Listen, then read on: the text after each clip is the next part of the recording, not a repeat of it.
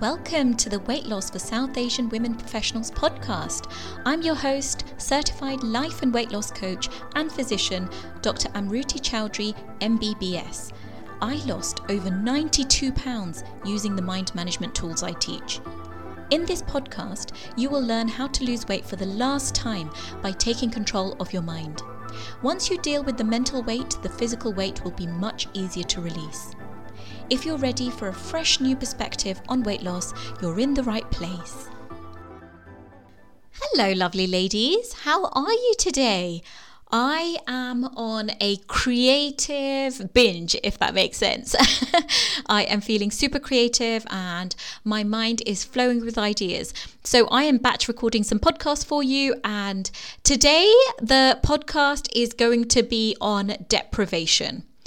And this is an emotion that comes up a lot in my clients. And so I wanted to dive into the feeling of deprivation, the differences between emotional and physical deprivation, and how we can change our thinking to stop feeling emotionally deprived. So let's get started. So let's start off with the definition of deprivation. So one of the deprivation definitions that I found was the lack or denial of something considered to be a necessity. So this was really useful for me in identifying the difference between physical and emotional deprivation. Because starting with physical deprivation, when I think about that, I think about it being the body fighting against something that you're not giving it, that it needs to do to survive. So for example, sleep deprivation. So when you're not sleeping enough, when you don't sleep for a long time, your body fights back and just needs a good sleep, right? If you're not drinking enough water, your body provides the sensation of thirst so that it signals to you that to ensure my survival, I need you to drink some water. So drink some water. If you are, say, underwater and you're holding your breath for a long time, your body will be able to adapt for a short amount of time.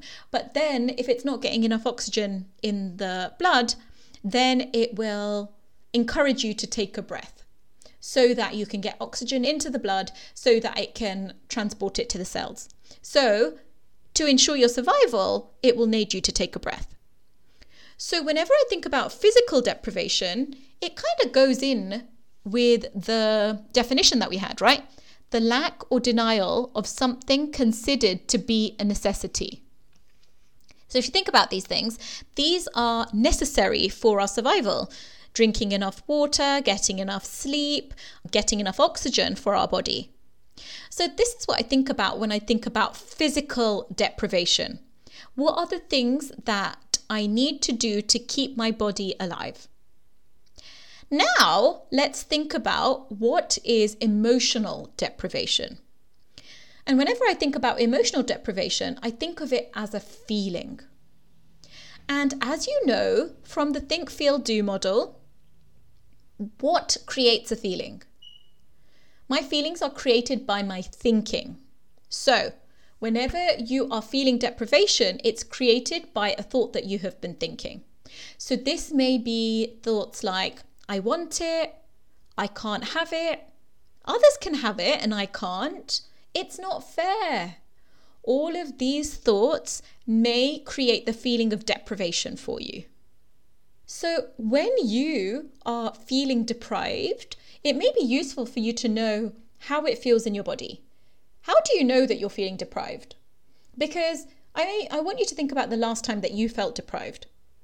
If you're on a weight loss journey and you are feeling deprived, this is very normal. It happens so often to my clients. And what I want you to think about is physical deprivation is not very common. It's very uncommon that you would be physically deprived.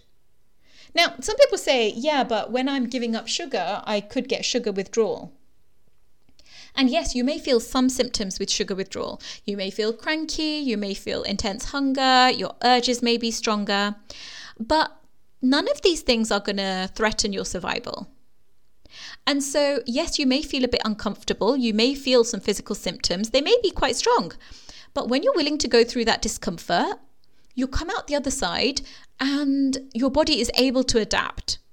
And your taste buds are able to adjust, and it just isn't that big of a deal, right? I'll give you an example. So I used to be someone who loved white chocolate.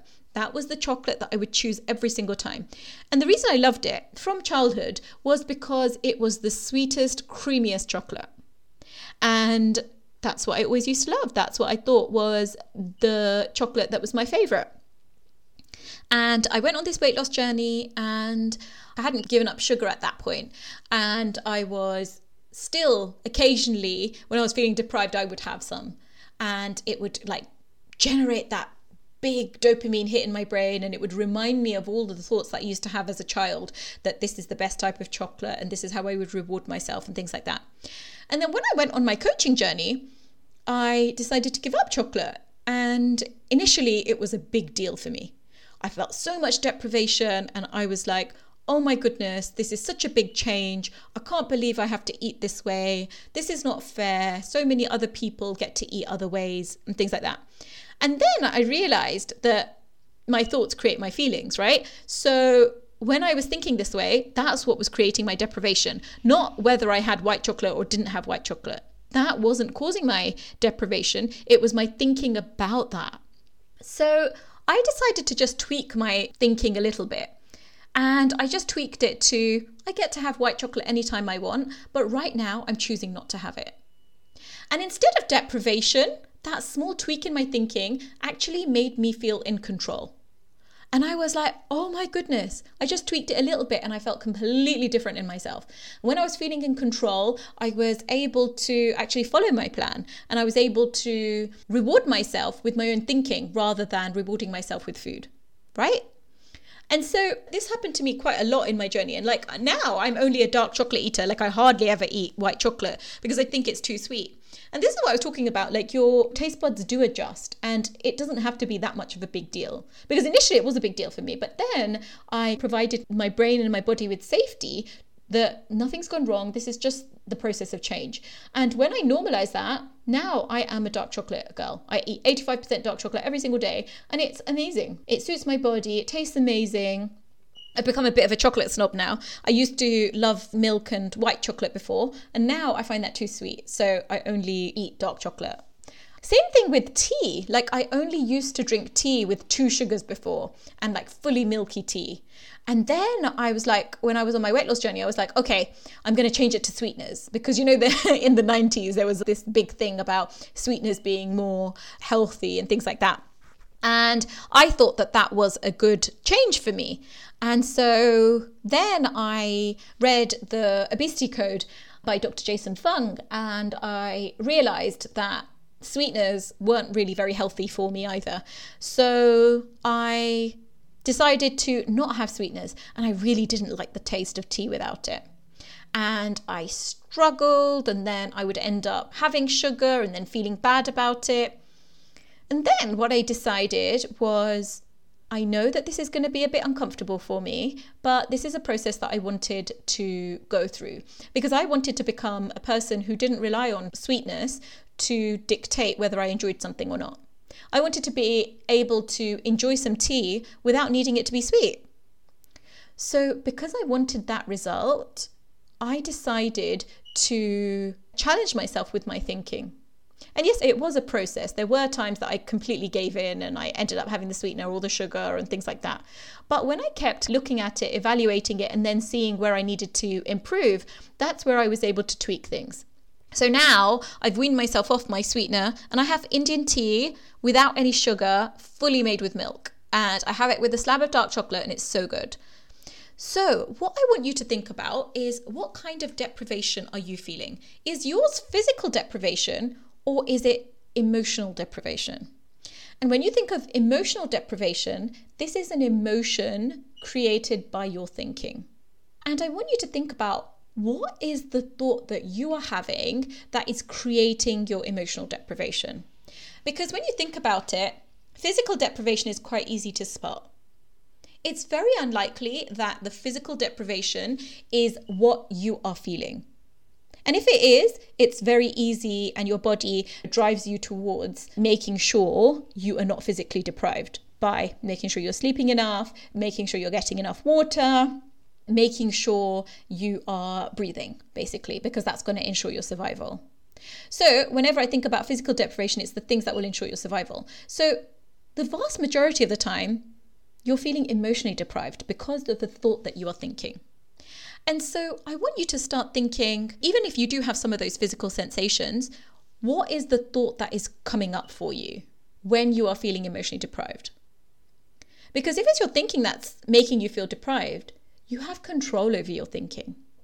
And your brain is able to create new neural pathways through practice, which is the work that we do in the group coaching program, right? We practice, then we deal with any obstacles that come up and we coach on them. Then we practice again. Then we deal with any obstacles that come up and coach on them. And then we practice again. And that's the actual process of developing a new neural pathway, right? Because you didn't come out of the womb wanting sugar. Like that was just not a thing. Yes, you wanted fuel to survive, but it wasn't sugar. You just wanted something. And so you taught yourself that every time I eat sugar, I get a huge dopamine hit in my brain, so I want more of it.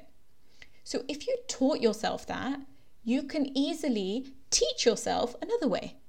And that may be, right now, I'm choosing to eat in a certain way because of the way I want to feel. And that may be a slight tweak on what you're currently thinking. If that doesn't sit with you, try and think of another slight shift in your thinking that will help you with this. I'll give you an example. So my client, she used to love aloo paratha. So for people who don't know what that is a chapati stuffed with potato stuffing. And it's something that is traditional in parts of North India. And she used to eat them weekly. It reminded her of her childhood. It reminded her of her mum showing her love when she used to eat them. It kind of reminded her of family time. And she had a lot of positive thoughts associated with them. And she used to eat them weekly. And then when she came on this journey, she decided, I can't eat them. And, they're stopping my weight loss. And even her sister made some comments saying, will you never eat them? That's so restrictive. You're being so antisocial. And so this really affected my client because she initially felt deprived because she thought, I can't have them. So then we questioned whether she could have them or not. And what she realized is, of course she could have them. She got to decide anything she put on her plan. She got to decide anything she put in her mouth. So she decided that, yes, I want to have them now and again, but I don't want to be addicted to them and be at the mercy of them, right? So she planned for them, and instead of having 3, she would have 2. And then we kind of assessed how she felt, and she actually felt really good, in control. And then she planned for 1, and then we kind of assessed how she was feeling. She felt fine. And it's because she chose to believe that I get to choose what I eat. And then she challenged herself to have them every other week because she wanted to feel fine not eating them, but also fine eating them. She didn't want to feel guilty eating them. And she wanted to feel fine when she ate them as well and not need to keep eating more and more and more. Because what she realized is how she felt and the taste of the aloo paratha did not get better the more she ate. The taste was the same, right? But all she realized is when she used to keep eating them again and again and again, she just wanted to prolong the pleasure. And actually the taste was exactly the same. So when she reminded herself that, the taste is exactly the same whether I eat 5 or whether I eat 1, she was able to kind of really savor the taste of the 1 and be completely fine with that. So now she eats them, but she doesn't have to eat them every week. And when she does eat them, she plans for them and she really likes it every time she eats them. And it's because she knows that it's not the aloo paratha that's creating her weight result. It's her thinking about them.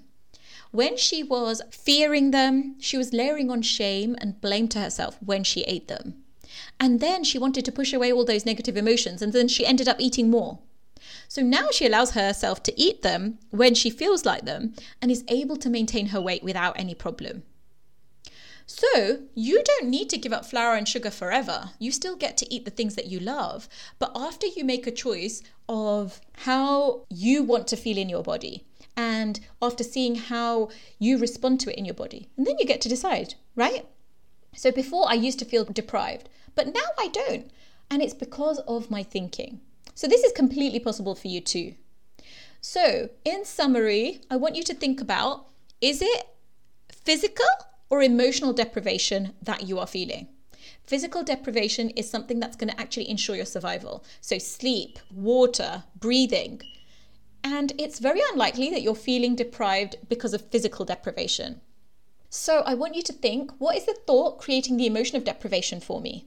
And become aware of the stories you tell yourself that's creating the emotional deprivation, those thoughts that you are thinking. And the first step is accept that you're thinking this and that makes you feel deprived. And then you take these actions and these are the results you create when you're thinking this. And if you don't like the result, you can tweak your thinking to create different results, as you're not going to create lasting result when it's fueled by the feeling of deprived. So what do you want to think? I love thinking I get to eat anything I want, but today I'm choosing to stick to the plan that I made. And that makes me feel in control. And then the actions I take, I stick to my plan, I evaluate, I make my plan more realistic, and then I create the result of sticking to my plan and keep making my plan more and more doable for myself. So I'm more and more likely to keep sticking to my plan. So when you are feeling deprived, I want you to ask yourself, what is the thought that is creating this emotional deprivation for me? If I don't like the result it's creating in my life, how do I want to change the way I'm thinking about this to generate a different emotion, which is going to allow me to take different actions and create a different result for myself? If you have taught yourself to feel deprived, you can teach yourself to feel any other emotion. That is going to drive you to lose the weight forever. Okay. That's enough for me for today. I will see you again next week. Take care. Bye-bye. For more free resources and for information on how to work with me, visit www.amruticoaching.com.